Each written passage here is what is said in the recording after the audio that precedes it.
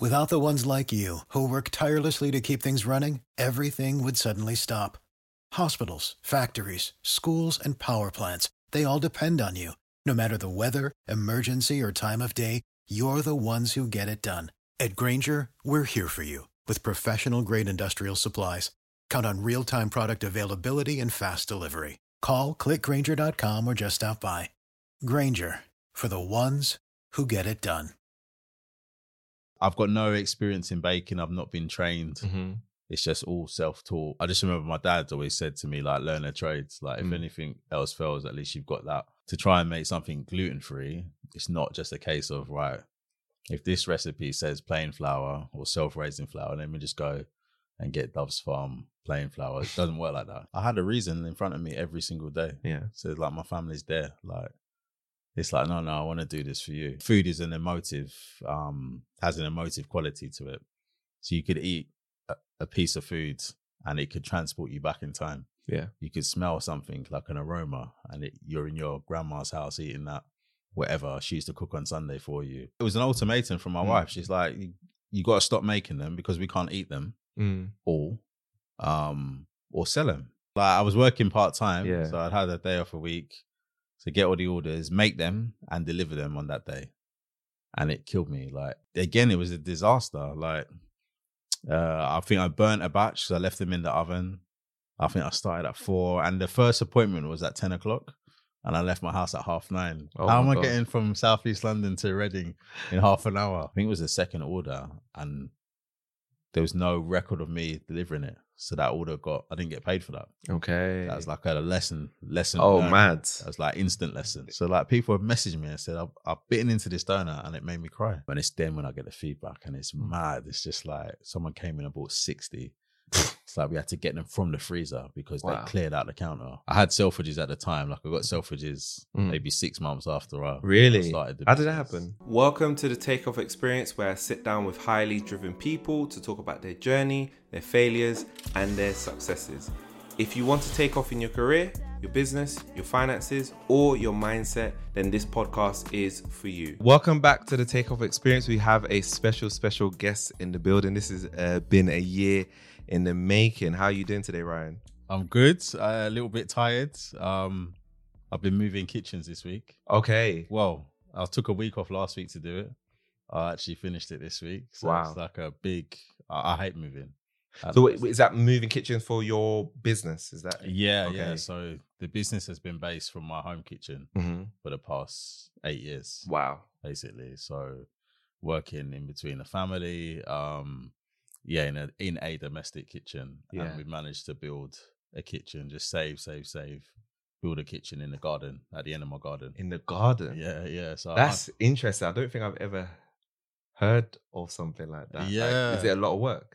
It was a lot of work to get it done. But I just conscious, I just wanted to own like the space. I didn't want to move in somewhere and rent a space. Well, I did, to be fair. I did want to do that. And the temptation to do that was, it happened like so many different times, but it just wasn't right, or it would mean having to share with someone. And because what we make is sort of specialist in terms of like the allergens and what have you, that's always going to be a bit of a tricky point. But I always wanted something that I owned 100% as well. Okay. Like you mean the premises? I own the premises. That makes sense. So I did it. Finally. Wow. How long did that take you to do? So it's been like a year, just over a year in the making. Wow. Really. So that's probably why you weren't able to get me. We just started. Okay. Like to work the land and literally work the land, like dig the holes, foundations, everything. Wow. So you had to dig. So is your shed gone? Like that's... Yeah, like the back of the garden, the trampoline is gone. That's mad. A kitchen, you know. That's actually sick. Yeah. Wow. And are you like worried about like, because you know what they say, like work from home, like do you feel like that there's going to be a bit of that for you? Are you worried about that? Like, because obviously your kitchen's there, and then you're going to walk to your actual house, right? Does that bother you at all? Not really. I think because I've had it, I would say the worst experience is there's pros and cons to everything, right? So the worst experience of being in the kitchen in my actual house, was like going downstairs, like having to tiptoe at 2 a.m, 3 a.m when you're baking. Yeah. Try not to drop the metal pot on the floor. It's always the metal pot that drops on the floor, man. Not the plastic one. Always the metal one. Bounces forever. Like all those different scenarios, having to work around. All right, now it's time for breakfast. Got to put everything away, have breakfast, wipe everything down. Kids go off to school, start again. All of those different scenarios. It's like I've had to deal with that. Yeah. So to have it now separate from my house, I have to walk the length of my garden to get there. It's actually nice. Yeah. Like really, really nice. I mean, I've been running back and forth between the garden and the house because there's stuff that I haven't brought over yet. Yeah. But now I think everything is there. Okay. And it's just, I get excited when I go outside. Wow. I love that. Yeah, it's nice. That's it. It's really nice. Wow. That's such a, and I've never heard of it. So that's a unique selling point. So for the listeners, watchers, who is Ryan? So Ryan is, I'm a 43-year-old black man. My parents from the Caribbean. I got married in 2004 and my wife has allergies. She has allergies to gluten and dairy. We've got 2 kids. My daughter Georgia, who's 16, my son Noah, who's 12. Okay. And very early on, we found out they had allergies to dairy as well. So just wanted to come up with something that they could eat, you know, that would get them excited, that their friends would be excited about as well. And ultimately that was safe for them to eat. Like I'd seen through my wife, she'd pay over the odds for gluten-free products that were dairy-free as well, which is really, really hard to find. Like, you know, talking 10 years ago now, really difficult to find. You pay like, it'd be so expensive and just disappointment every single time. Yeah. It's not quite right. It's not good or it's terrible. It's disgusting. I can't believe I just bought this. So to see that through her eyes and then to have my kids experiencing the same thing, just like, no, man, like it's so easy to replace dairy, especially, but why is no one doing it? And it wasn't like, why is no one doing it? Let me put something in the market. It's like, why is no one doing it so that we can buy it? Let me make something for you, like my family, to be able to experience. And that was it. It was always, I want your friends to be excited about this as well. So it's not like when you go to a party or someone's house, you got your own little packed lunchbox. Yeah. These are your treats. Because it's not inclusive. Yeah, it's not. Yeah, it's not a nice experience. And I think when you're young, especially, you want to be included the same as everyone else, don't you? So that was always the mission. And I've got no experience in baking. I've not been trained. It's just all self-taught. Wow. And I just wanted to do this for my family. That's it really. So that's really who I am. I'm not from this background. I was like a project manager before. Okay. When I started the business at the time in like the sort of property construction industry, working for a company. I've been there for like 10 years plus. And it was just, this was such a sore point for me, especially as my son was quite young at the time, like 2, 3. And he could speak, like he's quite advanced like that. But for him to be 2, 3 asking, like, has this got dairy in? It's just like, that's crazy. It's not. That's mad. Yeah. Let's try do something about it. I love that. And you know, it speaks to you being a family man and the fact that you went so beyond. We're definitely going to touch on that. But I wanted to go back a bit. You said that your parents from Jamaica. Yeah. Were you born there or here? No, British born here. So, and you said you're from South London, I think you recall, that's right, yeah. Were you born in South London? Yeah. Oh, mad. What area? I was actually born in Greenwich Hospital. Greenwich Hospital. Yeah. Oh, mad. Not there anymore, but yeah. Oh, there was actually, you see, I didn't even know. When you said, I was like, oh, yeah, it still exists, right? No, it's gone now. It's like an estate now, but yeah. It's an estate? Greenwich, like a nice house. Yeah. Yeah. Okay. Oh, mad.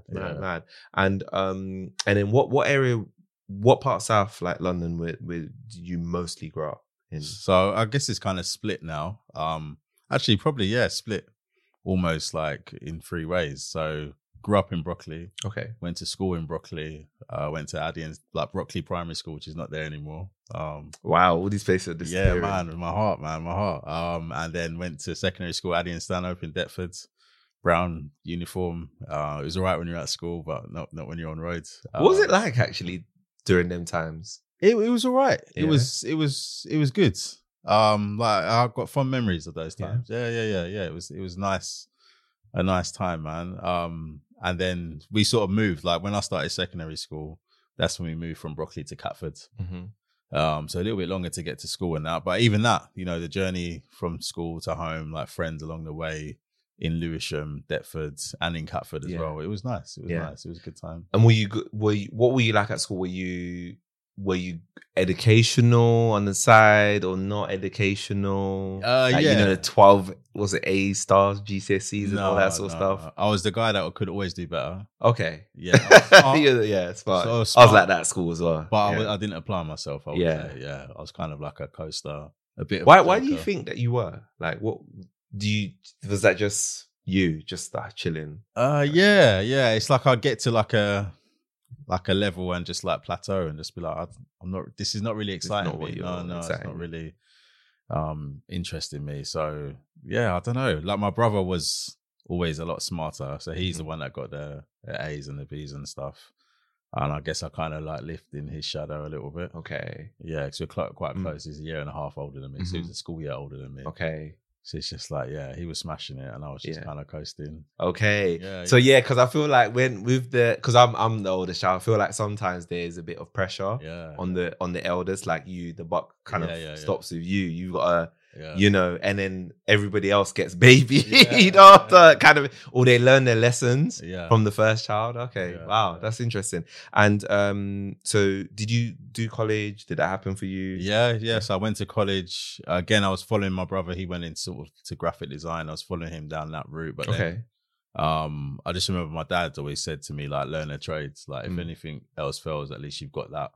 So I actually went into bricklaying. Studied to be a bricklayer down in Bermondsey, did an apprenticeship there, and then from there I went to work for architects, like a modern apprenticeship type scheme. So I was in college 1 day a week, training in construction, and then finished college and went to uni, South Bank Uni, to do construction, HNC, like the first 2 years of a degree, basically part-time. And I went from architects to working for construction management company and then design management company. And then eventually I landed in my last company, which was a property investment company. Okay. So I just did the HNC. I didn't take it beyond there. Again, it's just, I wouldn't say I'm really an academic person. Okay. Like to sit down and put my head in books and learn stuff. Sound like you're a bit more practical. When it was coming to. Yeah. I mean, I had the ability, definitely. But I just found out that it just wasn't. I'd rather get stuck in, like hands-on, and sort of figure it out that way. Yeah. Which is interesting. Actually, you're really making me think now with these questions, like, as to how I've ended up doing what I'm doing. Yeah, I'm trying. Yeah, that's what we're always trying to figure out, right? Like, how do you get to where you get to, and you know, find your purpose in a way. And I wanted to actually ask you, what was Bermondsey like? Because you said you worked there, and I remember when I was younger in secondary school. So I went to secondary school between the years of 2000, 2005.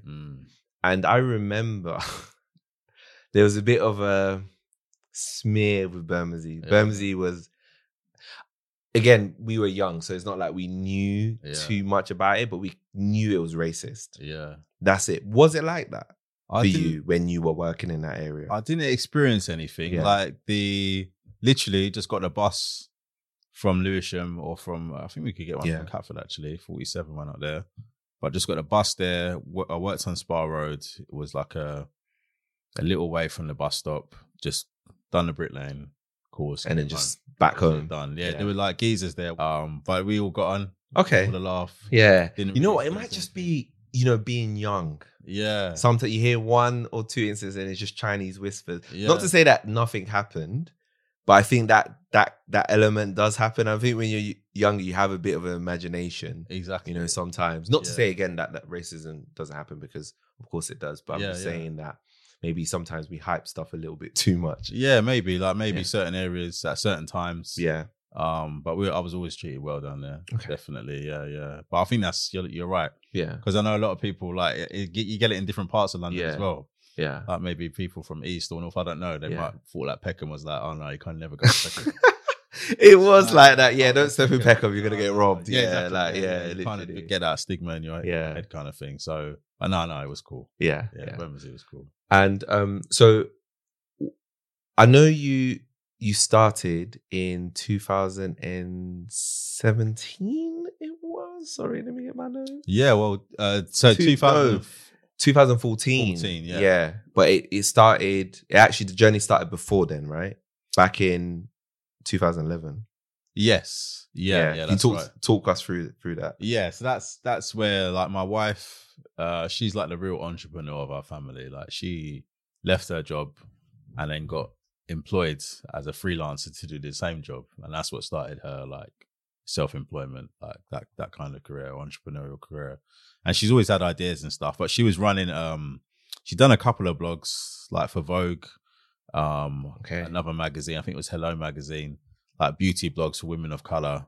But now she was developing another one called The London Mother, and it was more than a blog, really. It was like an online magazine. Well, it still exists. It's an online magazine to this day, like a directory for parents in London, especially things to do in the holidays, things to do with your children, things to do if you want to get away from your children, all that kind of stuff. And really, that's where we would get invited out to attend, like, lots of events or attend lots of different activities and stuff like that. And there'd always be an element of food. Yeah.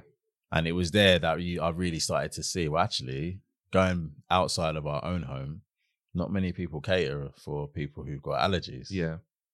It's just a given that, people can eat anything. And then it's actually, when you drill down, there are, like, allergies in a lot of different foods. So, like, cakes, biscuits, cookies, pastries, it's all got an element of dairy and they've all got gluten in. And that's sort of where it really started, just being exposed to going out to these wonderful venues, wonderful activities. But then it's like, okay, now we've got a problem. Now we've got to try and find food for the family, like, outside of the venue. Or if you were able to get stuff that was allergen free, it either wasn't very good or you just felt like a kind of a nuisance. You're like, yo, you're that family kind of thing. So yeah, that's sort of where the concept, I guess, without me knowing, started for the business. But then it was October 2014 where I was like, right, okay, let's launch this business. Let's see where it can go. And what was, like, the first, did you know that it was going to be donuts? No. Why? Yeah. Okay. How did that happen? Well, it's like you try a few things, and it was. What other things were you trying? Well, brownies. Okay, so you tried brownies, like gluten-free and vegan brownies. Yeah, so everything was just dairy-free at first. Okay. So dairy-free brownies, and we tried cupcakes because there was a cupcake boom. We had Hummingbird Bakery, had Primrose Bakery, all these different cupcake shops, and that was the main thing at the time. And we tried, like, cookies, like a variety of different things, just tried to make them dairy-free, which was, to be fair, was quite easy because to replace dairy is not that difficult. Yeah. And then it's like, okay, I need to make something that my wife can eat now as well. So to try and make something gluten-free, it's not just a case of, right, if this recipe says plain flour or self-raising flour, then we just go and get Dove's Farm plain flour. It doesn't work like that. You can't just substitute one and one. Yeah. And I think that's what a lot of people do. And that's why the products are so inferior. And I know baking, well, I've discovered that baking is like a science. Yeah. So I wish I paid attention in that school. It's crazy that, right? Yeah. Like all these skills that we could have eventually used, Mr. right? Baker, man, where are you, bro? Come and help me out. But it's like, okay, you need to understand, like, what these different elements, what their properties are, what's going to happen if you apply heat to them or you apply liquid to them, how they're going to combine and work together to produce something good. Yeah. So yeah, just trying to get all those elements in my head and develop a decent gluten-free recipe. Mm-hmm.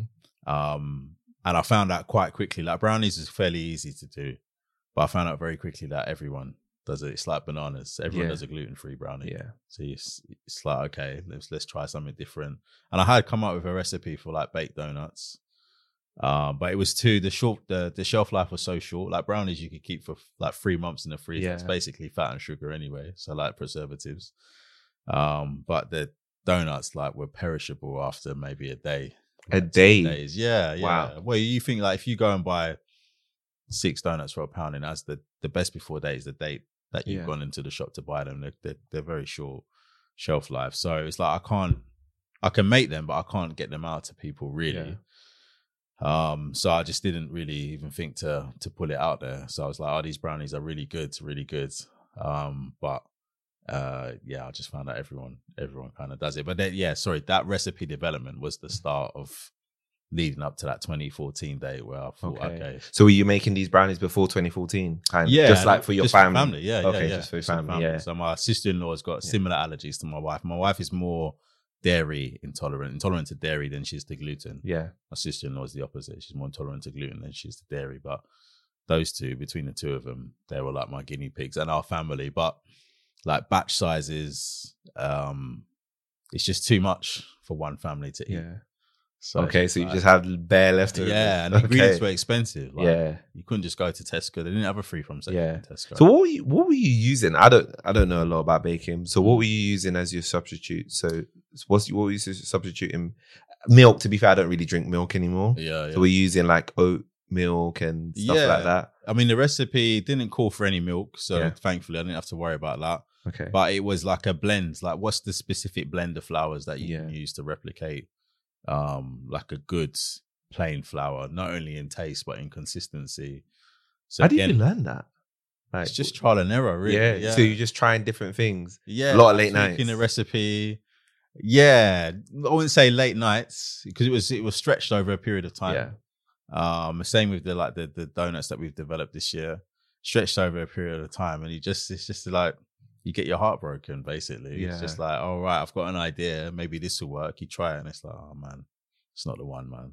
Yeah. And it's just like, okay, and then that's it. I probably wouldn't try for a couple of weeks, maybe even a month.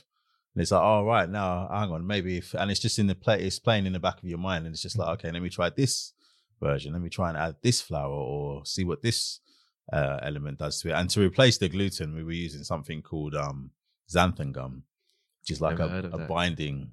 It's almost like a glue. So gluten is like glue, basically. It kind of holds everything together, gives it less elasticity, allows it to grow when it's baked and rise as well with the additives like the baking powder and baking soda. See, that's what you're trying to replace, really. And xanthan gum for the donuts that I was making, the oven baked donuts, seemed to work the best. You can use things like chia seeds. You can use linseed or flaxseed.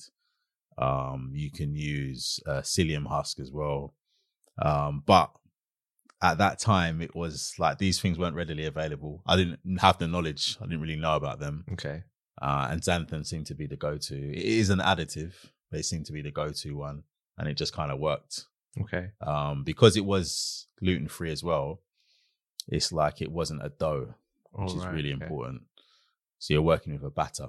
Yeah. So you pipe it into molds, into donut-shaped trays, and you bake them in the oven. And that's how you get your donut. So yeah, it was like a whole nother world. How do you get from brownies to donuts? I'm trying to understand that whole world. Like, how do you do that? It's similar. Like, so brownies, you're working with a batter as well. Yeah. So just a wet batter, bricklayer, wet trade, working with mortar. So it's like, it's funny. So you're saying your bricklaying was helping you out. Yeah. Okay. They're dead serious. It's like working with wet trades. You kind of get an understanding for like working with that kind of stuff. And the brownie batter to a donut batter. All right, it's different ingredients, but you're still working with the same thing. Like the batter is kind of similar. And you're pouring it into a mold. It just happens to be a big square tin as opposed to round donut tins. And yeah, it's kind of similar. It's not too dissimilar, sorry. So it's it's just different elements to try and get that, the flavors that you're after, the consistency that you're after. You kind of like, through repetition, you kind of get an understanding of what's going to work and what's not going to work kind of thing. So it's not too dissimilar, like brownies and donuts. How long did it take you to make your first donut that you were happy with? Probably about 6 months. 6 months. Yeah. And what was the plan at that point when you was like, okay, cool, I made this 6 months, which is crazy. Yeah. Was that every day for 6 months? No. Okay, but here and there. Yeah. Here and there, like I said. Here and there. And during that time, were you learning more about different ingredients and just trying different things and seeing what was working? I wouldn't say no. If I think back, I wouldn't say I was learning about different ingredients. I already had xanthan gum. I knew that that's what people used.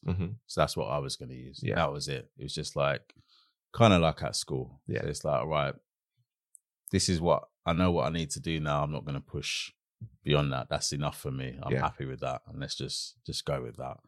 And then it was more about the flour blend.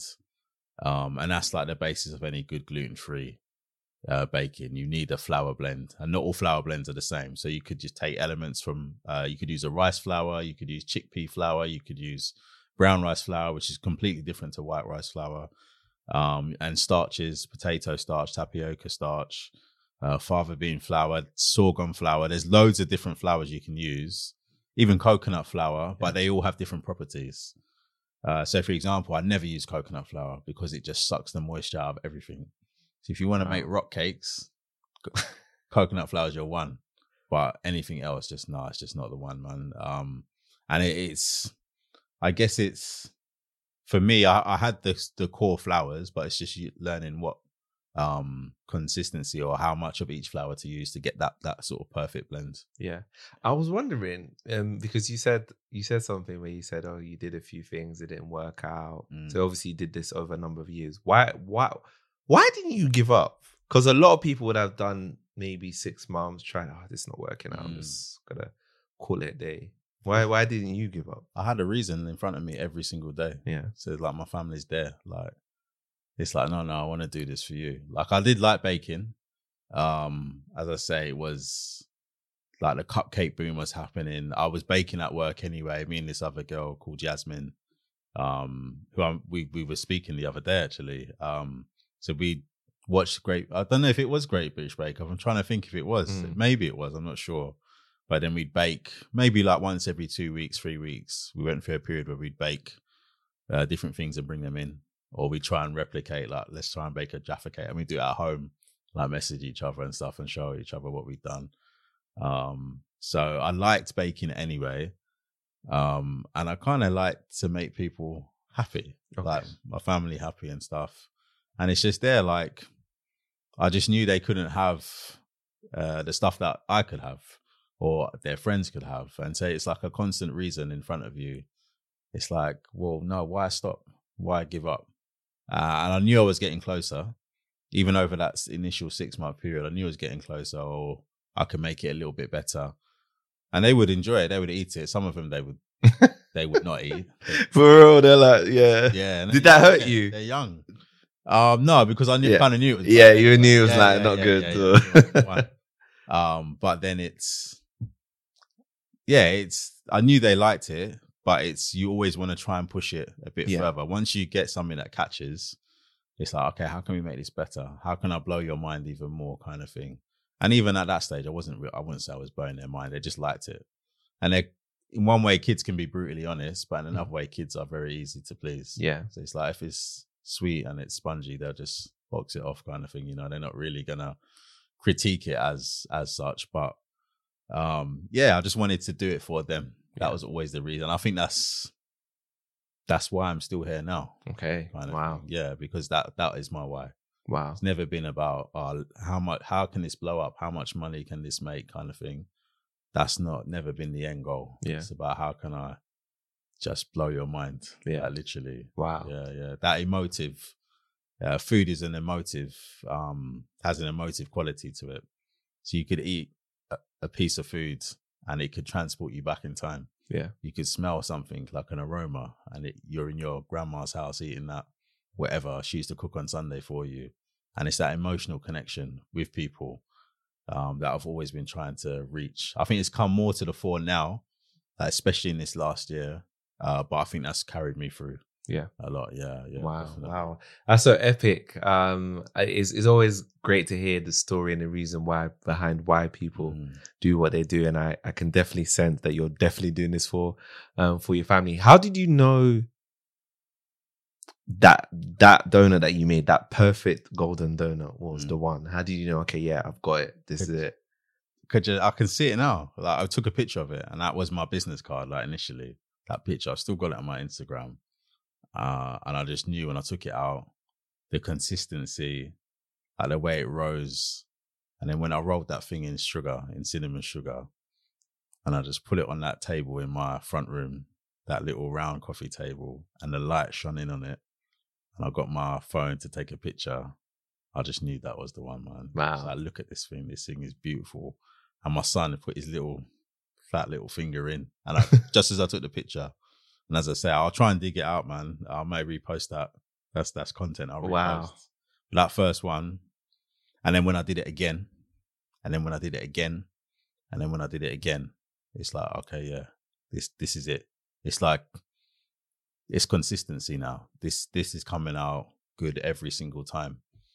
And there were times when it went wrong, but those first few times I was like, no, I've done it for you, my family, kind of thing. Yeah.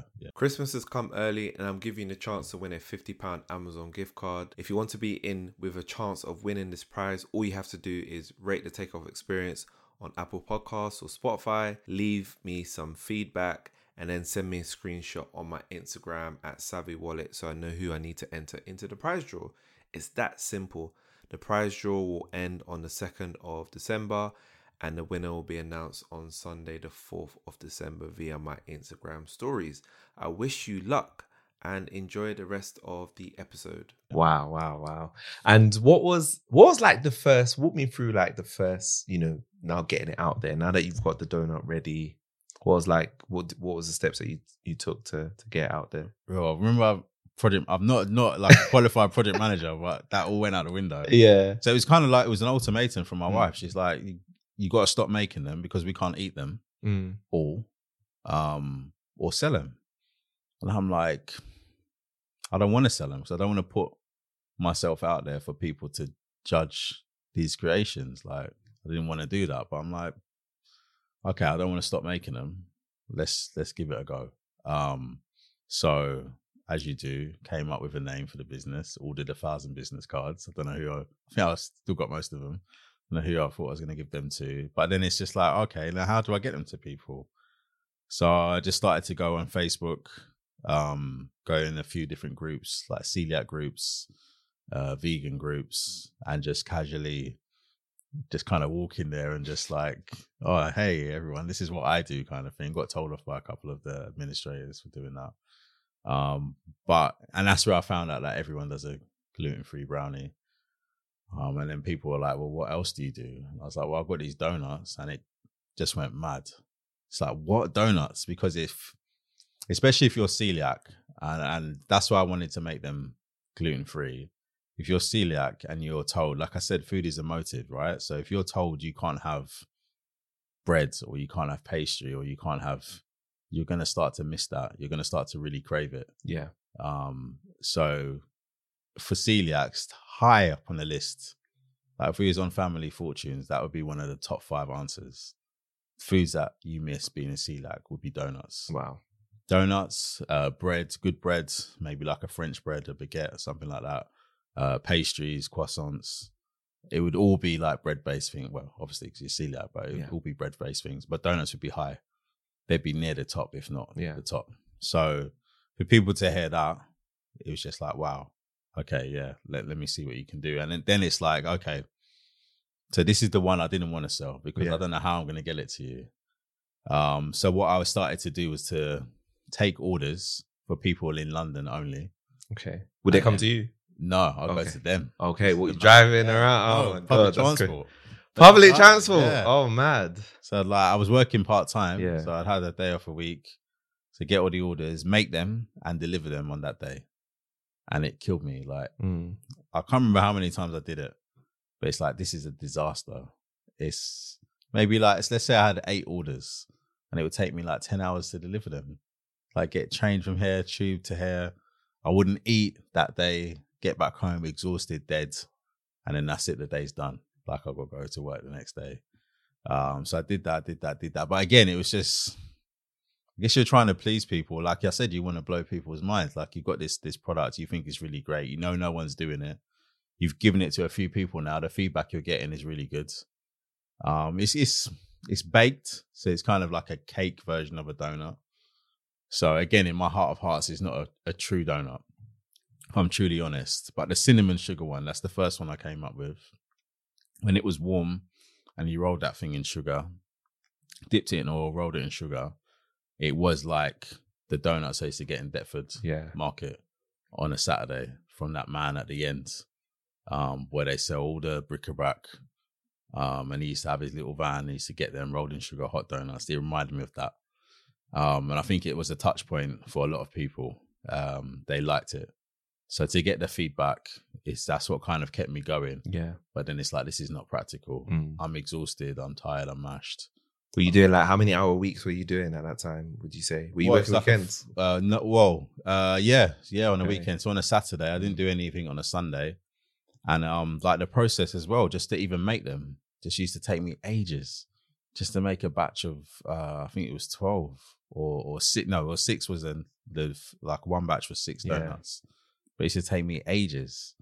Again, like no project management was employed whatsoever. It's always like that with your business, isn't it? Like it's always, you don't apply everything that you learned, just chuck it up in the air, and it's just like Macaulay Culkin kind of thing, Home Alone. But it just used to take me ages to get it done, and it was just long.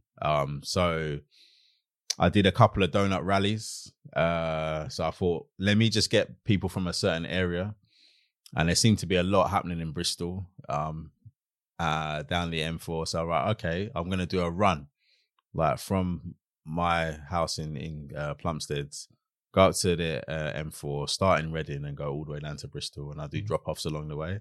So what, you had a batch of donuts. How many batches? I think it was 27. You had 27. So you went from Reading to where after Reading? Reading. Where did we stop off? Swindon. Were you setting up stalls in each? No, just at the back of my car. Really? Yeah. So what, you just open your car and then selling to people? Yeah, selling CDs or something like that, man. Yeah, it was like that's old school. So I'd set it all up, gone through Facebook, people shared their details with me. Yeah. I took them all, contact name, number, the addresses, and I'd meet them like at the main station in that town. But I remember, again, it was a disaster. Like, I think I burnt a batch, so I left them in the oven. I think I started at 4, and the first appointment was at 10 o'clock, and I left my house at 9:30. How am I getting from Southeast London to Reading in half an hour? That's crazy. Oh, bro. It's terrible. But everyone was cool. It was an experience, and I still got customers, repeat customers from that run to this day. How did you feel at the time? Were you like stressed about that? I was stressed, yeah. Like a lot of anxiety. Just to get it out there. I just wasn't organized. I wasn't organized at all. And then I think that just impacts on your confidence as well. And the only thing that kept me going, and that's why another reason why I was afraid to start the business, because I'm like, if I start this, I'm working full time. All I just foresaw for myself is I'd be like a hamster in a wheel kind of thing. So super stressed, but the feedback was like off the chain because there's no one doing anything like that at the time. And they didn't mind that it was baked. They understood your celiac. You understand it's hard to do anyway. But loads of people liked it, which was good. And that's what sort of kept me going and spurred me on. And then eventually from that, we just scoured and managed to find a courier that would deliver them overnight. Okay. So if they were kept in the box, delivered overnight, they were good. And that's what opened us up to the whole of the UK. Okay. From that, Wow. So doing it in your kitchen, and at that point, the courier would pick it up from you and then send it out to anywhere in the UK. Yeah. So I was still working part-time. So it was on my day off. Yeah. Get all the orders in, have that one day and just do a mad day of baking. Yeah. The courier pick it up and deliver it the next day. In fact, actually the first orders that I did, I think there was like 11. And I just didn't understand the terms. And it was the courier didn't deliver it till like 3 days later. So I was like at work, like all smug, like waiting for people's emails to come in. I think some of my donuts, and I was like, the email from the courier or people to say my donuts haven't arrived. When I researched it at work, I was like, oh wow, they're not coming. This must have been like Wednesday or something. They're not coming till Friday. And it's just like, oh, Maz had to change courier, managed to find one. I mean, they were pretty terrible to be fair. But it just meant that it was possible. Yeah. And obviously now we've got the system that we have in place, so we can deliver all across the year. And we have been. How did you open that conversation up with the courier? What was it like? Did you just contact them via email and just okay? Literally. Can you deliver donuts to me? Yeah, I've got a food item. I need to have it delivered overnight. What's your rates? Can you do it? And a lot of them said no. So we were kind of limited. There's a few that were able to do it. Yeah. Well, only one that I could find. And then after that was a disaster. I managed to find another one. And then we stuck with them for a few years. And then eventually now we're with DHL. So DHL deliver all our parcels. Nice. So yeah, it was difficult. But it's just, this is what I want to do. Yeah. Can you do it? Yes or no? Yeah. Yeah. And the packaging, which I like, did it start off like that? No. What did it start off as? I think this is version 3. Version 3. This is a good version for 3. Yeah. It's not bad. It's a really good Not version bad. 3 if it only took you 3 versions to get here. So actually, no, probably version 4. So I had the package that I designed on my iPad with the logo and everything. So that was just like cupcake boxes. Did you design all the logos yourself? No. Okay, you got somebody to do it. Okay. I got someone to do it. So I had an idea of what I wanted. And then I got someone to... Well, the first ones I designed, it was just like I think it was a sticker that we used to put on a cupcake box. So the boxes are really deep because they fit cupcakes in. So it just meant the donuts would jump around when they got delivered and stuff. So that wasn't too great. And then a lot of learning from all these disasters, right? Yeah, exactly. Yeah, that's it. That's how I've learned so much from everything that's gone wrong. The second iteration, I designed myself. Got my brother to tidy it up. Employed his graphic design skills. But then again, it just wasn't, because he's not a packaging designer. It just wasn't. There are a few things that I missed, like in terms of like information and just like what it would look like if it was up on a shelf somewhere. People not knowing what it was. So again, did that one, and then that was that. Then I had so this is the third one. Then I employed a packaging designer, and she came up with the logo. I just gave her a Pinterest board. These are kind of styles that I like. This was the first one that she came up with. There were 4 that she pitched to me. But as soon as I saw this, I just knew it was the one, man. Yeah. And we've kept that down to this day. Okay. Wow. I love it. And it sounds like you went through a lot of iterations. Yeah. I think sometimes you do have to go through that to be able to get to the end. Like, I feel like so many people want to be perfect at the beginning, but your journey so far is telling me that you had to learn, keep on learning, but you didn't give up and you just kept on getting better and better. Are you now full time doing this? Yeah. Okay. At what point did you leave your job? That was 2017. Okay, so you left in 2017, so about 3 years later. Yeah. That's quite quick, actually. Yeah. You think? Yeah. I got made redundant at work. Okay. So okay. Yeah, okay. yeah. Sorry to hear like that. Well, no, it was a blessing in disguise, really. So as I say, I was a project manager, and one of the roles I had was working with our property team within the company, and basically they're like estate agents, really. So our client had vacated a few buildings, so we had a couple of empty buildings, and they'd moved from 3 buildings into 1, basically. So I had 1 full building and 2 empty ones. So the empty ones, we'd maybe do up the reception or do up a floor just to try and entice another tenant to come in. So I'd manage that process. And one of the builders that I used to work with, so my thing was always like, I just want an easy life, man. Like at school, yeah. It's all starting to make sense now. Yeah, wanted an easy life, so I was all about building relationships with people. And I guess I've always been like that. So I would ride to jobs with the builders. Like, don't meet me down there. Let's ride together. Like, just have a chat, find out a bit more about you. How do you work? This is how I work.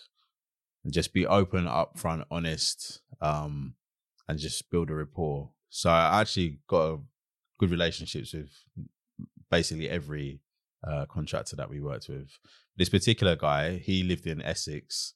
So on his way into London, Dartford Tunnel, he'd come through.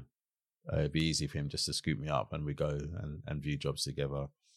So he'd seen like all the baking equipment. He knew what I was doing. I told him what I was doing and stuff. And people knew about my work as well. Yeah. I'd mention it to them. And by this point, you weren't worried about that? No, Some people get worried about, like, saying that they're doing their side thing. Yeah, they're scared that they might get, sacked or. Yeah, it was, but I read through my contract, and it's like, you don't own. If I'm, in actual fact, I was working harder. I feel like I was one of the hardest working people in the company, because I'm like, I don't want you to tell me anything. Like, I'm making sure that every job I'm doing is done 100%. Like, nobody's coming to you. All you're going to know is me accepting the job and then me handing the job over. Yeah. Like, I don't want anyone telling me anything. So I'd put in hours. Like, there'd be times where I'd be going to bed like 2, 3, 4 in the morning, working on work, just so I'd have enough time or a clear day then to focus on Borough 22. And then we got into Selfridges pretty quickly, which I'm sure we'll chat about a bit later on. So it was like, I'm happy. Like, I want you to know what I'm doing, kind of thing. I think a few people's noses out of joint, but that's inevitable. But yeah, as I say, this guy picked me up, so he saw like the baking equipment like in the house and stuff, and we got chatting. And he wanted to invest. Okay. In the company. Yeah. Oh, he was really excited. He's like, I can't believe it. And I gave him some to try, and he's like, they're amazing. I love them. So at that point, he wanted to invest, but I didn't accept it. I just wanted to keep it. I didn't really know what I was doing, and I didn't want to take someone's money and then, kind of have to answer to them. But when I got made redundant, I was with him at the time, and I told him, and he offered me a job on the spot. So I could have gone and been a project manager for his company or contracts manager. But he said, and my wife said, if you don't do this now, you'll always regret it. You'll never know what could have been. So it's like, okay, let's just take the leap. So 2017, February, got a lump of money from my old firm. I've been there like 12 years. And that's what paid for the packaging. It's expensive. It's expensive. Expensive packaging, man. Yeah. So that's what paid for the packaging. That gave us the springboard to go into Borough 22 full time. Wow. Yeah. Wow. That's absolutely insane. How did you feel at that point? Scared, man. Yeah. Yeah. Because it's like, you're used to earning a certain amount every month, and that's like your safety net. And you've been doing it while working on the business as well. The business is starting to grow, but you still got this safety net coming in every month. And it's like, that's what made me work hard as well. It's like, I don't want to lose that. And then it's like, okay, you've given up that safety net now, and it's like there's nothing there. You've got money coming in because you've had to hold back on doing what you're doing because you are working full time. It's not like you've not got orders like every day, or do you know what I mean? So I had Selfridges at the time. Like I got Selfridges maybe 6 months after I started the business. How did that happen? Through social media. Really? So they found somebody, a Selfridges buyer? Yeah. Well, it was a lady named Amber. So Strawberries and Gym Mats. I think she just uses her social media, her Instagram now, just to view Instagram. She's not active on it. But I've never met her to this day, man, but I always thank her. But she posted I didn't even know Selfridges had a Instagram account, like Selfridges Food. I don't know that they have an Instagram account. That's Instagram account. So Selfridges, official Selfridges, and then you got Selfridges Food. But they had like a celiac awareness week, and she's like, "Oh, you need to get this guy's donuts in." And they're like, "Well, we're always looking for new suppliers." So I was like, I saw that, and I was like, "What?" And I was like, "Okay, if you DM me your contact details, I'll send you some samples." Half an hour later, I just got a ping, DM. Yeah, we'd love to get some samples, bring them in here this time. And it's all documented on my Instagram, actually. So yeah, went there, the doorman, I got a picture of him, went upstairs, sat with the buyer. And I remember saying to her, like Katie, her name was, I don't know how I've got here. This is my situation. I work full time. I do this part time. I would love to have them in Selfridges. I don't know if it can happen. But just tell me what I need to do. Like, I'll work with you. She's like, no, cool. And that's what I said. I always used to say, if you like them, like, just taste them, see what you think, give me some feedback. And if you like them, like, whatever you need me to do, just let me know. Yeah. And they did. They were excellent. Really, really, really good. And they kind of dragged me up in terms of standards. They came and visited my kitchen at home. Yeah. Mad. They actually did that. Yeah, I was sweating, bro. Sweating. Because you just think, what like, they're checking someone's for, coming to audit your kitchen. Yeah. They're coming to shut you down. But no, they're coming to protect you and themselves. Okay. So it's like, if there's anything that's a miss, they're like, no, you need to sort this out, that out. Then we can talk. And it's just like, yeah, it was cool. So it's a clean home kitchen. Yeah. 5-star rating from the council. It's like, there's nothing really that they had to do. I think it was the only thing they said was traceability. So that's where you keep a record of all the ingredients that you use, the dates and everything. So if anything goes wrong, heaven forbids, something should go wrong, then what days, what products that you need to recall, basically. Yeah. You can trace that. So that's what I had to start implementing, but everything else was fine. And yeah, it just meant then that from doing that, And even Selfridges was terrible. Like I remember bringing the first donuts in like on the tube and handed them to the guy over. What, the counter. sample? No, the actual donut. The actual donut. How many were you giving them? Like, I think it was like their first order. She said she was going to order 6. So there were 6 boxes? 6 donuts of each flavor, like a small order. Okay.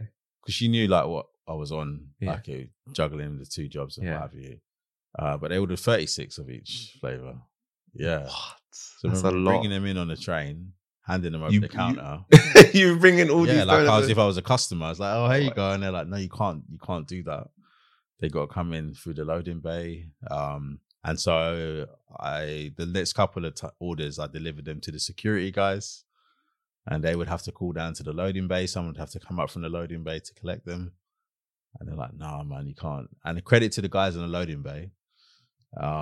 They really helped as well. Like just about, all right, no, driving, high vis, PO for you, PO for me. One gets stamped, we keep it. One gets stamped, you keep it. To prove that you've delivered, we've checked quality control. So I did that with one order. I think it was the second order, and there was no record of me delivering it. So that order I didn't get paid for that. Okay. That was like a lesson. Oh, learned. mad. That was like instant lesson. Mad. Okay. I'm never doing that again. Yeah. You're losing money. Yeah. So it's like, okay, that's the procedure. And it's like, I could only be upset with myself kind of thing. So yeah, but they helped me. And then it just meant that any business I went to afterwards, like I'm going in with a pack, and it might sound like, well, that's kind of obvious that was what you would do, but not a lot of people were doing it at the time, I don't think. Because people were so impressed. It's like, you've got all your allergen sheets, you've got all your information. This is how much it costs, minimum order quantities, all that kind of stuff. And I credit Selfridges for that, for getting me to that level. So, and I guess that's another thing. It's just about having a quality product and being professional, being reliable, and having that as a consistent standard. Yeah. Like year in, year out, week in, week out. That's something that I've always strived to do. But I credit Selfridges for helping me to get to that level. Yeah. You feel like that was what helped them overlook certain things because, like you said, your product was quality, you were on time, you were consistent. So they're like, okay, we can rely on you on that. Everything else, we can just teach. Yeah. We can improve that. But I guess it's like almost like your rules, right? Because if you're not on time, it's like, can I rely on this person, right? Yeah. From that kind of perspective, the quality is not good. Like, we're not going to wait for it to be good. It needs to be Selfridges, like level. What was like the reception at that point? Because Selfridges is prestige. So for a donut to be sold in Selfridges is a big deal. Yeah. What was the reception at that point good, for it? Good. They sold out like the first couple of weeks. So we had to bring in like extra orders because they just went. I think for a lot of people, well, actually, so it took a year. Like it was August bank holiday that we actually got into Selfridges. We actually took our products into store. And I remember they sold out over that weekend like twice. The feedback was good. I think people were just happy that they could go and get this product now. So some people had it through the rally. Some people have had it when I was delivering it door to door, like customer orders and stuff. But to have it now and to have it in Selfridges was like a big deal. So people were making a beeline for it. Yeah. But we actually came out of Selfridges. Okay. Why? It was just too much. Yeah. Like I burnt out. Really? So we went in August bank holiday, and then we came out in February. But they said, look, man, the product is great. We love it. We love you. Just sort yourself out. And then when you're ready to come back, let us know. And so I did sort myself out, took a breather, then started to employ my project management skills. Okay. And then came back in October the same year. And we've been in there ever since. Oh, wow. That's sick. So you left Selfridges. Came back. It was like, did you actually take a break from making, or were you still taking orders? Yeah, I took a break. I was still doing orders. Yeah. But it was just that Selfridges. Selfridges part that was like the hamster in the wheel. Literally, it's like every day you need to deliver. Well, yeah, it was even every day. So we scheduled it. So it was like, I think Friday, Saturday, Sunday. But even things like just testing whether the product could be frozen. Like, how does it regenerate once you take it out of the freezer? Is the quality still good? So all of that stuff we were able to do. So when we went back, we were like, look, we can freeze this. So we want to deliver once a week. Just give me a big order once a week. I'll deliver it. And then that's going to make my life easier. Minimizes your wastage. Yeah. You're not having to throw stuff out because it's not sold or whatever. Yeah. And they were like, yeah, cool. Yeah. And they're like, oh, if you can do that here, can you do that for Manchester and Birmingham as well? And it's like, okay, we'll look into it. But it just meant you could like reset, regroup, and then come back. Yeah. Not being in the trenches with all these problems, things that are not quite right. Like, let's go away, let's fix everything, and then come back. Yeah. And just fly, basically. And it's one of those ones where it's still like it's a big turnaround, but I never get to see, or I never ask, and maybe I should do, like on progress, how products selling. I just go in, high five the guy in the loading bay, have a bit of banter with him, get my sheet shine, and I'm off. Yeah. And I'm on to the next job, kind of thing. But when I do go in to do like staff training, like for launching a new product, which you just launched too in there. And it's then when I get the feedback, and it's mad. It's just like someone came in and bought 60. It's like we had to get them from the freezer because they cleared out the counter. And that's not just one person. It's like, but it's Selfridges. It's like, it's prestige. Yeah. Like, people travel. And the amount of times I've been there, I don't go there often, maybe like 3 or 4 times a year, if that. And there's always people buying it. Wow. And I don't see that. Yeah. I don't ask for you don't. Yeah, you don't see it. It's just the PO comes in, I just fulfill it, and I'm away you Mad. go. And I'm in like early. Like, do you miss that though a little bit? Do you feel like you're I feed off of that? Yeah, you feed off of it. Okay, I feed off of it. Yeah. That's what gives me, because like I said, it's emotional. It's an emotive thing, and if I know I'm fulfilling that, what am I trying to say? If I know that that's been fulfilled, then that it's almost like Superman and the sun. Yeah, it's like, it gives me energy. Like, so if I'm mashed, but I know that I'm making someone feel like this or that good, or they're making a special trip to go and get my product. It's like, okay, that I'm gonna push through. That's my why, kind of thing. Yeah. How are you balancing all of this? It sounds like a lot with family life. Like, it's tough. Yeah, it's tough, and I'll tell you why it's tough. It's because COVID, right? COVID hit. So you imagine now everything's locked down. So all the shops I was supplying are locked down, and I think I'm going to get a break now. Everyone's at home. Kids aren't at school, but COVID hit, and I didn't see my family because our orders went through the roof. It's like everyone was ordering. There was like, you clear like 40, 50 orders in a day, and then you'd have another 60 like waiting for you before the end of the day. So it was constantly like people ordering. So it's mad. Like that 2020 year was just crazy. Like, the business did better than it's ever did. And then that repeated again in 2021, and it went far, far, far. In terms of online sales, better than it ever did. But I didn't see my family at all. Felt like my wife was educating the kids. Like, she was running homeschool. I was in the kitchen. So it was really difficult, and it is something like a constant battle to keep the balance, and not let it take over. So just things like getting people in to help, that's really helped, and just having like a set routine, being able to freeze stuff as well has really helped as well. So it means we don't have to bake like during the night. What made you like go down the whole freezing? Just desperation, man. Yeah, desperation. Selfridges, really. Like, I can't go there every day and then go to work. So you just tried it out and just froze it. Let me just see, and it's like, actually, it does work. Yeah. And then speaking to other bakers as well. Just like they confirmed, definitely. Are you kidding me? Yeah, you got to freeze it. Yeah. Oh my gosh, that's crazy. I remember you telling me that you had a bit of challenges with like hiring people. What was that? What was that process? When did you start hiring people? When did I start hiring people? I think I was still working at the time, so we'd do our Selfridges bake on a Friday, actually. Yeah, so just hiring a couple of people to try and work, and it's difficult. I think everybody kind of says this because no one's going to be as passionate about your business as you are. And they're doing it to get paid, kind of thing. All right, they might be excited. Oh, this is cool. The story's cool. I like it.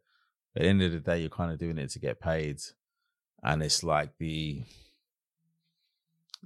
not that it's, okay, everybody has to learn the process. And it's difficult. I know it's difficult because I know exactly what I want in my, like with the design of the box, with the design of the donuts, how they should look. But everybody else, like if I was to employ you, you'd be working of what your version of what you think I want is.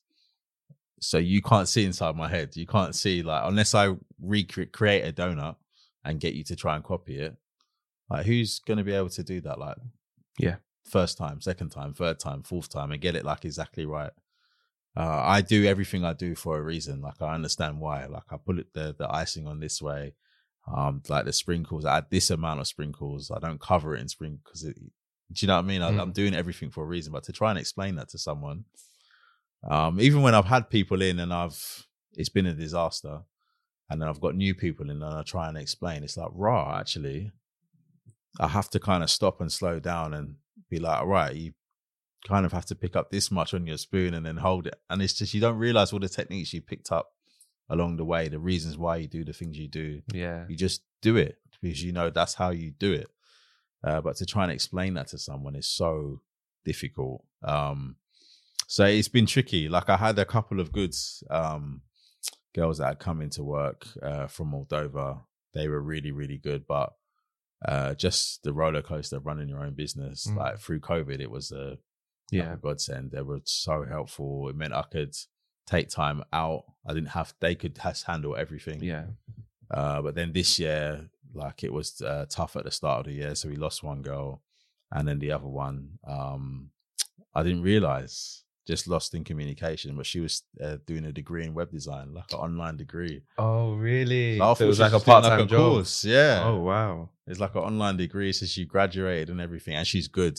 She's really, really good. Like in terms of design, a good eye. So she got picked up by it and she couldn't do both. So I've got one person working with me now, like 2 days a week. But it's difficult. Yeah. And like even with her now, she's good. Very, very good. Very, very clean as well, which is important.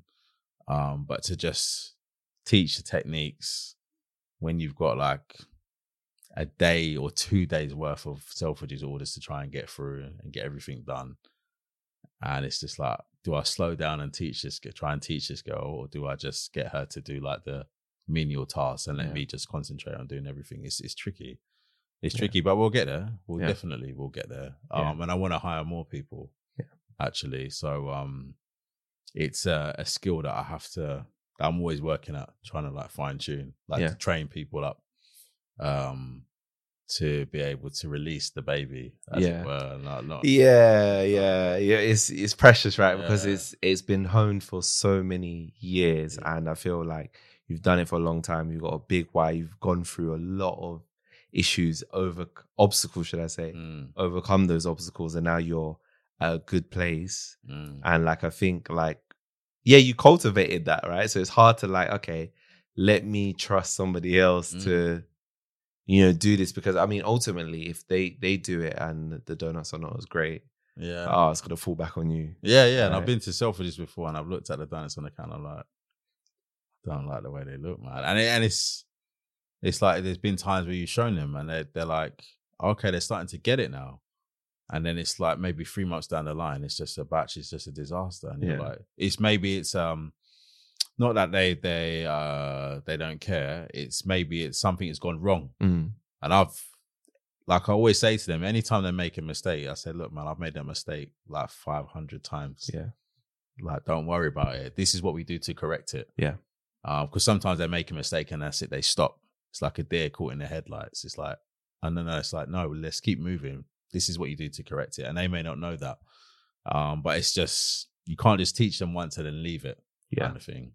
You kind of have to keep checking in and making sure that the techniques are right and they're sort of finishing everything to the standard that you want. Yeah. What would you say has been your biggest success to date with Borough 22? The emotional connection. Like, definitely the emotional connection. So my biggest success in terms of actual product is the fried donuts that I've come up with this year. So that's what I've always been wanting to do. And look how my face is changing, right? Yeah. That's what I've always wanted. Yeah. So like, if I want to make you a donut, my family, I want it to be a gluten-free vegan version of a standard like jam donut. Yeah. That's like the ultimate donut for me. Yeah. And I've not been able to do that. And there's a few reasons. I didn't understand the ingredients, like what they can do. I didn't understand their properties. And it's not like I'm not a scientist, but I just know, all right, if I put this in water, this is what happens to it through experience. I know if you add heat to this is what happens to it. I know if this particular product will bring this kind of element or this kind of flavor to the end product. So understanding ingredients, having exposure to ingredients as well. Not all of these ingredients were out at the time. But this year, I cracked it. I cracked the fried donut recipe. That's dope. And that's brilliant. Like no one's done it. No one has been able to do it. So I don't know, you know Crosstown? Yeah, I know Crosstown. Yeah, Crosstown come to me. They send vans to me for gluten-free donuts. Really? Yeah. Oh wait, so your donuts are in Crosstown shops? We don't sell them in Crosstown. Okay. But if they do like corporate orders. Oh. So look, they do a lot of corporate orders. Yeah. The corporate they events. use your donuts. So yeah, if people like, we want 100 Crosstown donuts. We also want vegan ones, gluten-free ones. Yeah. So they'll message me. Oh, okay, so you're kind of doing, is that white labeling kind of? Yeah, it's kind of thing, like supporting, but they send them to fair play to them. They send them in my packaging. Oh, okay. They don't hide the fact that it's. No, we work with Borough 22. He does gluten-free donuts. Oh, that's good dope as well. Treats Club Lungi as well. She's massive. She's just blowing up. I think she is working on her own shop. So she comes to me as well for gluten-free donuts. So I know everyone has tried. I know Donut Time have tried it. They've ordered from me as well. So back in the day, they ordered, and I saw where the donuts went to their production kitchen in Reading. So everyone has tried it. No one has cracked it. Donut Time produce a gluten-free. I don't know if it's gluten-free and vegan. I think it might be either or. But it's baked. Yeah. So it's a batter. Okay. And I've cracked the recipe. So you got people gonna come for your secret recipe then. Unicorn, man. So I'm looking at getting it patented. Yeah, I would definitely. Just because it's no one's been able to do it, and it's like, no disrespect to my Australian family, my New Zealand family, my American family, who've told me that we people doing this in Australia, people doing this in New Zealand. They sent me pictures, man. It's like, it's good. It's not like mine. Yeah. My one is the real deal. Yeah. And I think over here we're used to our donuts being more bread like. Yeah. Like it's kind of like a brioche recipe. But the donuts I'm producing aren't like that. Okay. They're light, they're crisp on the outside, they're light inside, and you would not in a million years be able to tell they're gluten-free or vegan. Wow. Making me really want to try these. Absolutely. And I'm sure the listeners as well are like, yeah, we're gonna definitely get my fill of it. So that for me is like my biggest achievement to date. Yeah. But like, was it the proudest? No, yeah, like the biggest success for you. So the biggest success though is people's reactions to that donut. So I knew when it started to take. It was April 31st that I did the recipe, and like I say, like you trial and error, and it's like getting your heart broken when you put it in your mouth and it's not the one, and you're convinced, like, please make this work. So I made it on April 31st and I didn't eat it until May 1st. So I was like, I can't eat this now. Let me just go to bed. Let me just leave it. Just let it cool down, leave it, try it in the morning. Tried it in the morning and I was like, raw. I think I've done it. And it's been like, my Instagram from that point on has been like the journey of this donut. So everybody's come on this journey with me. There's been times where I thought, this is it, I've done it. And it's been, no, it's not the one. You can push this further. Or there's something you're not doing right. The feedback from other people. So listening to other people. But I knew that this donut is going to bring people to tears. And it has. So like people have messaged me and said, I've bitten into this donut and it made me cry. I've bitten into this donut and like I've been crying because I haven't had a donut in 22 years. Wow. I haven't done it in 16 years, 30 years, 40 years as a guy is trying to get a donut off me. Like his daughter wants to bring, he hasn't had one in like 43 years. And this is just like how I remember it. So that for me is the greatest success. Like before I used to say, if I've been asked that question before and it was a lady in and I was sampling in Selfridges in Manchester. And so sampling these donuts, and I found that saying that they were gluten-free and vegan was putting people off. So I just said, look, these oven-baked donuts, would you like to try them? And people were taking samples more. And then one girl came up. She goes, so I said it to her. She's like, I can't, I'm vegan. And I said, no, actually, these are vegan. She's like, what? She's like, really? I remember she had her earphones and she took one out. She's like, they're vegan. She goes, I'm gluten-free. I was like, I'm not lying, but these are gluten-free and vegan. Like, they're certified gluten-free. And she was like, what? And she ate it and she started, like, the tear came down her cheek. And I would say that was the greatest success up until I developed this recipe. Okay. So it is mad. So, like, I've almost become obsessed with it now. So it's just like, how now can I get it to people in the best way possible? But yeah, those messages are everything to me. Yeah. Wow. Just to be able to invoke that reaction from people is just, that to me is like success. Yeah. I love that. I love that. And I feel like obviously everybody has their definition of success, but it's nice to hear a definition that's not just, money. Yeah. Money, I want to be 100 million. Sometimes it's nice to hear that, look, I want to help people experience something they have not experienced in such a long time. That's amazing. And what would you say has been the biggest challenges for you, Borough 22? Biggest challenge is like logistics, just getting the product out to people. And even now, like with this fried donut, with the baked donuts, it's still, you're putting your life in the hands of DHL, man. And they're pretty good, to be fair, but you send it out a certain way and sometimes it ends up like, that's not how I sent it out, kind of thing. So that can happen. But with the fried donuts, like most fried donut, I don't think I've ever seen any fried donut which has, that you buy in a shop, which has a best before date. That is not the day that you buy it. It's always eat on the day. But the public have demanded, I've not even asked, demanded, they said, no, we want it. Like, we want this product. Yeah. Like, send it to us. And I'm like, okay. So at the moment, it's difficult. I've got to send it AM delivery. There's the boxes to pay for, the greaseproof paper. And I've broken all this down on my social media. And I'm like, it's going to cost you £30 to get 4 donuts. Whoa. Yeah. £30 to get 4 donuts. No, wow. I don't care. Yeah. I don't care. Send it to me. Like, people pay what they want for quality. Yeah. Yeah. Absolutely. So it's getting to people, and it's great. Like, I like the voice notes and stuff that I get. Like, they're great. Like, they empower me. They charge me up, man. But some of the videos are just like, oh man, but the donuts, they don't look that good. Just like, I know what they look like when they come out the fryer. I know what they look like 4 hours after they've been at the fryer, 16 hours after they've been at the fryer. That's what I want for you to have. Yeah. I don't want you to have day one that you've got to warm up in the microwave. Maybe some people do, some people don't. So it's just like, as good as it is, I don't know if it's the perfectionist in me or whatever, but you just want them to have the best version of what you're producing. And you know it could be a lot better than what they're getting, but people are happy.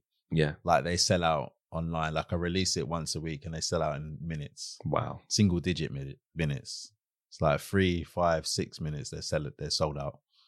They're gone. So I know people want it. I know people love it, but that's not like the goal now. How can we either extend the shelf life, get it to you quicker, or just make it more accessible so that you can get it like as fresh as possible? Because if you think it's good like a day after you've had it, trust me, wait till you've tried it like on the day. Yeah. It's going to blow your mind. Wow. I feel like that strive for perfection is always going to keep you ahead of everybody else, not being happy. Yeah. You know, I'm a football fan, and I think, Guardiola, that's what he's like. Even if they win 5-0, he's like, he looks for, we could have done that better. We could have, passed it a bit better. And I feel like that striving for perfection is always going to keep you ahead, because you're going to look for ways to continue to improve it. Yeah. Right. But then do you think that there's a bit of a dilemma with that? Because not that you'll never be happy, but it's like, You're gonna always, you know. Yeah. I'm like that as well. I'm a perfectionist. I'm always thinking, how can I improve the podcast? What can I do better? How can I improve the clips? You know, constantly. Yeah. How can I do it better? Yeah, I guess there comes a point where you just got to sort of walk away from it. Yeah. Be like, okay, this is as good as it gets for now, kind of thing, and be happy with it. And it's something that I try and tell myself a lot, actually, which is why I do like doing podcasts or speaking to people, because it forces you to stop and just look back and be like, actually, you know what? In 2014, I was doing this. Like 2022, I'm doing this. Well, first of all, I'm still here. But 2022, this is what I'm producing. Look, I've got my own branded boxes. Like, I'm not sticking labels on a white box, cupcake box. Like, I've come this far. Like, bro, like, appreciate what you've done. So it forces you to sort of stop and look back and just applaud yourself, man, and be proud of yourself for what you've done. But it is. And I guess it's trying to get the balance, not being too hard on yourself, but then you know what there's scope, I guess is the best word. There's scope for you to improve and make it better, but also enjoy the moment. Yeah, definitely give yourself a pat on the back and enjoy it. You know, sometimes like, I'll get something good will happen and I'm just thinking about the next thing. I'm not even thinking about the good thing that happened. Like, let me enjoy it. I'm just thinking, oh, okay, done. It's almost a bit transactional in a way. And I don't, you know, I feel like, and to be honest with myself, I feel like sometimes that's not healthy. Yeah. It's not healthy because it's just will never stop. You'll never, not that you won't enjoy it. You enjoy it briefly, but like you said, I feel like you have to enjoy it a bit more. Enjoy it. Because I mean, getting into selfridge, not everybody gets into selfridge. Yeah. You know? I guess in a way I kind of not take it for granted, but it's because it happened so quick, like within 6 months, happened so quickly. You guess you kind of do, like, I don't know, and we've been delivering them for such a long time, but no, that's a big deal, man. Yeah, it is. No, it is. It is. Deal. What would you say is the thing that scares you the most with your business, and how are you planning for that? Oh man, what scares me the most? That's a really good question. What scares me the most?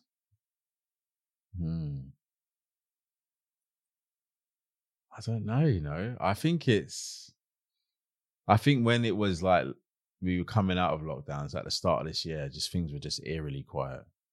And it wasn't just like that for me. It was like that for a lot of people across the board. I think because you come out off the back of 2 absolutely crazy years, where it's just, you can't benchmark anything because everything's been upside down, you know? So to come out and have a January that was so quiet, February that was so quiet, and March that was so quiet, that was quite scary, actually. And then to lose one of our girls, and just go down to 1, it almost felt like, wow, we've got this far, now we're kind of going back on ourselves, kind of thing. But I guess it's for that, and I was speaking to someone about this morning, actually. Not from this sort of aspect, but the principle's the same. It's just knuckling down, and just keeping that level of consistency going. Keep trying to be innovative as well. So taking time out to develop new recipes and stuff like that. And again, it's not about revenue. Obviously, you need revenue for the business to survive and to keep going. But that's not what's driving you forward. It's about trying to produce the best version of what you're producing. So that's really got me to where I'm at the moment, and it got me through that moment. But yeah, I guess that's something that every business owner has to sort of deal with, really. Yeah. No, it is. It's like what we were saying, striving for perfection. Sometimes it's like you don't know what's gonna happen.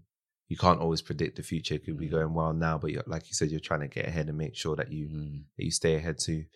Yeah, sometimes that can be that uncertainty. Sometimes can be a little bit unnerving. How do you manage like the uncertainty part of it? So you said this year, January, Feb, March was quiet. How did you deal with that? Because obviously you changed from a stable income to, you know, I don't want to say not stable, but there's no guarantee, right? No. I know a job is not a guarantee either, but that's yeah. If you're on salary, you know what you're and paying. you're in charge of it as well. Yeah. So it's like, it's not like, this is my boss's decision. No, everything falls to you. Yeah. I guess just having good people around you. Yeah. People that you can soundboard off, and it may not even necessarily be here is the answer, here's the solution to the problem that you're facing. It's not like, no, you just need to get it out, just chat to someone. The good thing about working from home, so my wife is always there. Mm-hmm. And we always joke that she's the head and I'm the heart. Yeah. Like she's very, very much very structured, very organized, very academic, and I'm like almost like the opposite to that. But yeah, so she's good as a soundboard. She's good in terms of like sound advice, and she doesn't make any decisions without data to back it up. Whereas I'm more like impulsive, emotive. Okay. Yeah. So that's good. And then within the industry as well, like it's honestly, the friends that I've got within this industry, the people that I can chat to within this industry, like the hospitality industry that I've met along the way, they're just incredible.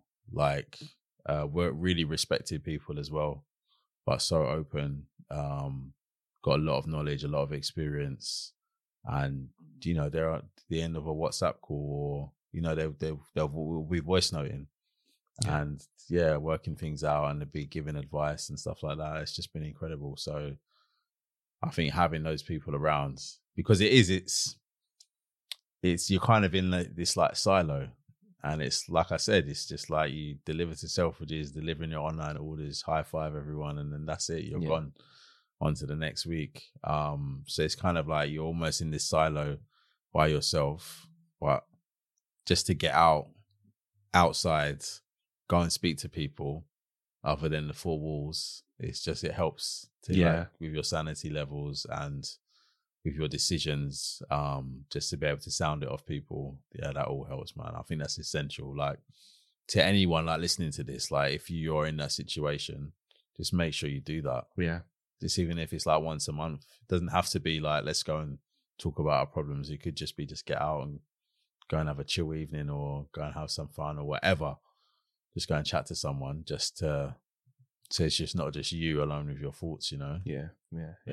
It's important. You definitely need somebody else that you can bounce off ideas and somebody that can be honest with you. I think you need somebody that's honest with you.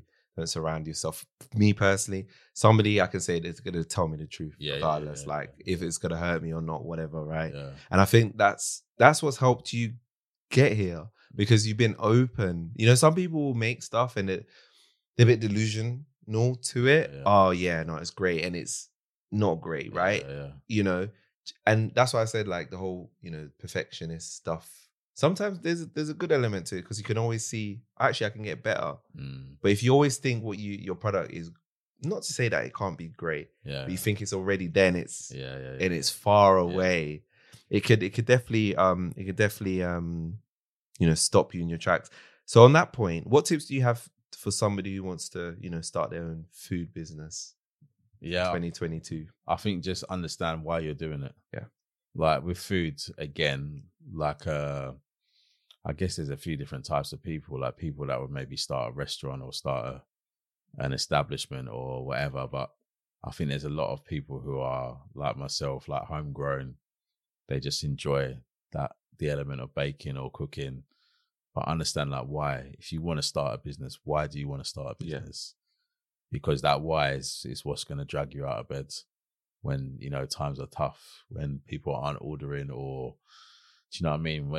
When it gets real, that's what's going to keep you going.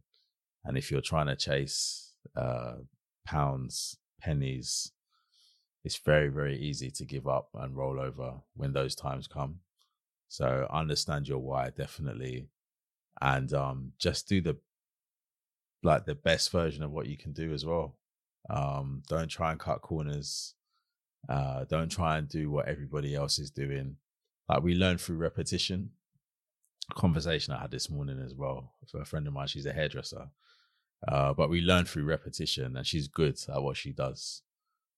So just like bigged her up, man. It's you think like Messi, Ronaldo, they're good at one thing. Like they've worked at this one thing to get to the levels that they're at. You think of like Nadal, all sports people, or Federer. They've worked at this one thing to get as good as they are. And that's what we do. Like it's you're training your brain through repetition. And with me and the donuts, it's been doing the same thing over and over again for 8 years. It qualifies me as an expert in my field. Yeah. In the art of gluten-free, like baking. Not across the board, but definitely baking donuts. Mm-hmm. And now with the fried donut as well, like I'm learning the repetition in that to become an expert in my field. And it's just, like I say, you'll get 2 years in, 3 years in, and the techniques that you pick up, the reasons why you do things. Mm-hmm. It could be anyone. You could be like an Uber Eats driver, but it's like, no, I'm going to stack my bag in this way because I know when I'm hitting those speed bumps, this is what's going to keep everything stable. Yeah. And someone could be starting next to you who's like day one and they're just chucking everything in, and you're like trying to explain to them and they just don't get it until they go out on the roads, go to take out the meal, and everything's all over the place. Like you learn through your mistakes and that, and you pick up all this information which makes you good at what you do. Mm-hmm. So don't skimp on that. Like, learn from your mistakes, try and produce the best version of what you can do. Remember your why, remember why you're doing it as well. And I think if you've got those things, that will help you get through the tough times. And when the tough times come, that's when you learn. Like, you learn about who you are, you learn about why you started this business, you learn about how much you can be met with all these, not adversities, but all these trials and obstacles, and how you can get over them as well. And then if you do that, then that's it. You're kind of unstoppable, really. Yeah. Wow. Yeah. I think that's definitely. If I could go back and speak to past me, like future me, that's what I would say. Yeah. Wow. Yeah. Love those tips. Love. Like you said, so many good things there, and I think it's very relevant in this age, and I think it's going to be relevant in the future. I think what you said, the why, I think that's really important. I think a lot of people have an idea, and you know what the ideas are. You have all that energy initially, and then you come through one obstacle, one adversity, and then if you don't have a strong why, you're just gonna, like you said, you're just gonna quit. That's it, it's done. That why will get you through it, because you're like, okay, this is why I'm doing. You do need that reminder from time to time. Why am I doing this? This is why I'm doing this, right? Great. It's been so great speaking to you. Where can people find you? Okay, so this is a long answer now because of what we've created, but so we're available in Selfridges Food Hall, London. Okay. If you go to the bakery section, you'll be able to find us behind the glass counter. So it's more like the patisserie counter. They have like a traditional bakery, which is on Orchard Street, that sort of end of the food hall, where it's got all the breads and stuff like that. But we're like the patisserie, like the nice fancy cakes and stuff behind the glass counter. So you'll be able to get us there. And obviously online at borough22.com. We deliver all across UK mainland. So we've got oven baked donuts, standard size, mini size, and we also do a range that's low FODMAP as well. So if anybody's on the low FODMAP diet, you'll know. If you know, you know. I'm not on that. When I saw that on your website, I was like, what's low FODMAP? I've never heard of this. It's like another niche, another layer of niche diet. Like, it's almost like a reach. You're definitely ahead of your time. That's for sure. Yeah. Yeah. So actually, Ocado tried to sign us because of the low FODMAP donuts. Oh. Yeah, they wanted to chat to us about that. But yeah, it's not a hard tweak for us to do, and it just means it's accessible for those people. Yeah. So again, that's the why. That's why we do that. We go to that trouble. So you'll be able to get them there. So our fried donuts now, which everybody is after, like everybody wants these fried donuts. So at the moment, like, I'm releasing them once a week on a Friday. So it'll be a Friday at 6 p.m. The web URL for these donuts goes live. Now you got to be quick. Right? Selling out like that. You got to know what you want. You got to have your auto fill for your address, your bank details. Get on the website, order the donuts that you want, pay for them, and get out as quickly as possible. like have it down to a fine art, because they sell out so quickly. Like I actually did a live on the second drop. Wow. So it's a live. You can see the 3 minutes that it sells out in. Wow. People are upset at me that I did a live. Like, why are you doing a live? I can't get the link now. It's like, you could have got the link before. So yeah, it's that real. So I get messages all the time. If you're in like the SC18, like in Plumstead area, you can DM me on Instagram and we might be able to do something for you, because my aim, as I say, I'm almost not embarrassed to sell 4 donuts for £30, because I've broken down why that's done and people still want it. Yeah. So I'll do that for you. But my aim is to get them to people as fresh as possible. So we did a pop-up in Brockley, and there'll be more pop-ups to come. Okay. But the pop-up in Brockley was supposed to be from 12 until 3. We sold out in 45 minutes. Wow. Yeah, it was People knew you were there. Yeah. Okay, mad. Bittersweet. Yeah. Because obviously it's great to sell out. Yeah. But people, like one lady came from Cardiff, didn't get nothing, just got air and a high five. That was it. Ooh. So I felt bad, really, really bad. But we won't do any more pop-ups until I have proper equipment to be able to produce a lot of them. A lot of them, yeah. So that's coming in a week, actually. Okay. And just keep an eye on our socials. So we'll let you know when we're doing pop-ups. We've got one planned, hopefully in Brick Lane. Yeah. At Vida Bakery. We're in talks with another company called Bone Shaker in Paris. Okay, wow. You're going Europe now. We're going Europe. And there's another company called Big Wig Donuts that have reached out in the States that want to do something with us. Are you defo? Are you up for the States? Yeah, if we can make it happen. That's mad. Business trip, man. Business expensive. You definitely will need to get somebody though to help you out, because I mean, UK is tough. America is like 5, 6 times the size of it. Yeah. But do you know the beautiful thing about it as well is, as much as people want the products, as much as people love it, it's like if I put a call out on my socials, people are like, what do you need? Yeah, like, I'm here to help. Like, I'll serve. Love that. You know what I mean? I'll do anything. Which is great. So as I say, the fried donuts, the next drop for fried donuts will be on the 6th of November, but it should be every Friday at 6 p.m. Okay. That they get released, and then what it is, they'll then get delivered to you. So we do it a week in advance. They get delivered to you the Friday after. Yeah. It'll be an AM delivery. You don't need to choose a date for delivery. It will always be the Friday after. And they'll come in the morning, and then hopefully you'll be in heaven on Friday morning. Yeah. Wow. Yeah. I hope you guys are jealous, because I'm gonna get stuck into mine later with my wife. Have you got any final words for the people, the listeners? Just to thank everyone who supported us, who's been riding with us. Like I said, there's people there, like the OGs from day one, through our bake journey, who were on the rally in Bristol, the one that we did in Manchester as well. Just to thank everyone who's ordered from us. Like it does, like, you're paying my mortgage, you're allowed me to build a kitchen in my garden, to be able to continue to produce like the best donuts like on the market for you now, like to be able to do that. So just to thank everyone for that. And just to everyone in the community as well. Like it's a wonderful community, the support that we get, to thank everyone for that as well. And just please, like, keep supporting us. Like, it's going to be, it's still trying to keep the balance, but it's going to be a crazy 12 months. Like 2023, I feel like is going to be a big, big year for us. So we're talking about growing the business, getting a team to help me out as well, like in management, and really make this something that's accessible for people. So just watch this space. Wow. Like, I'm looking forward to it. Yeah. Looking forward to it. Like a year's time, I can get you and your team up in here. It might be somewhere else, actually. We'll have to see. Might be in our shop. It's true. That would be a good one. Yeah, I'd love to do it there. Yeah. Wow. I'm really excited about that. Thank you so much for taking the time today. I know, like I said, a year in the making, and sharing your story with us, telling us everything about your journey.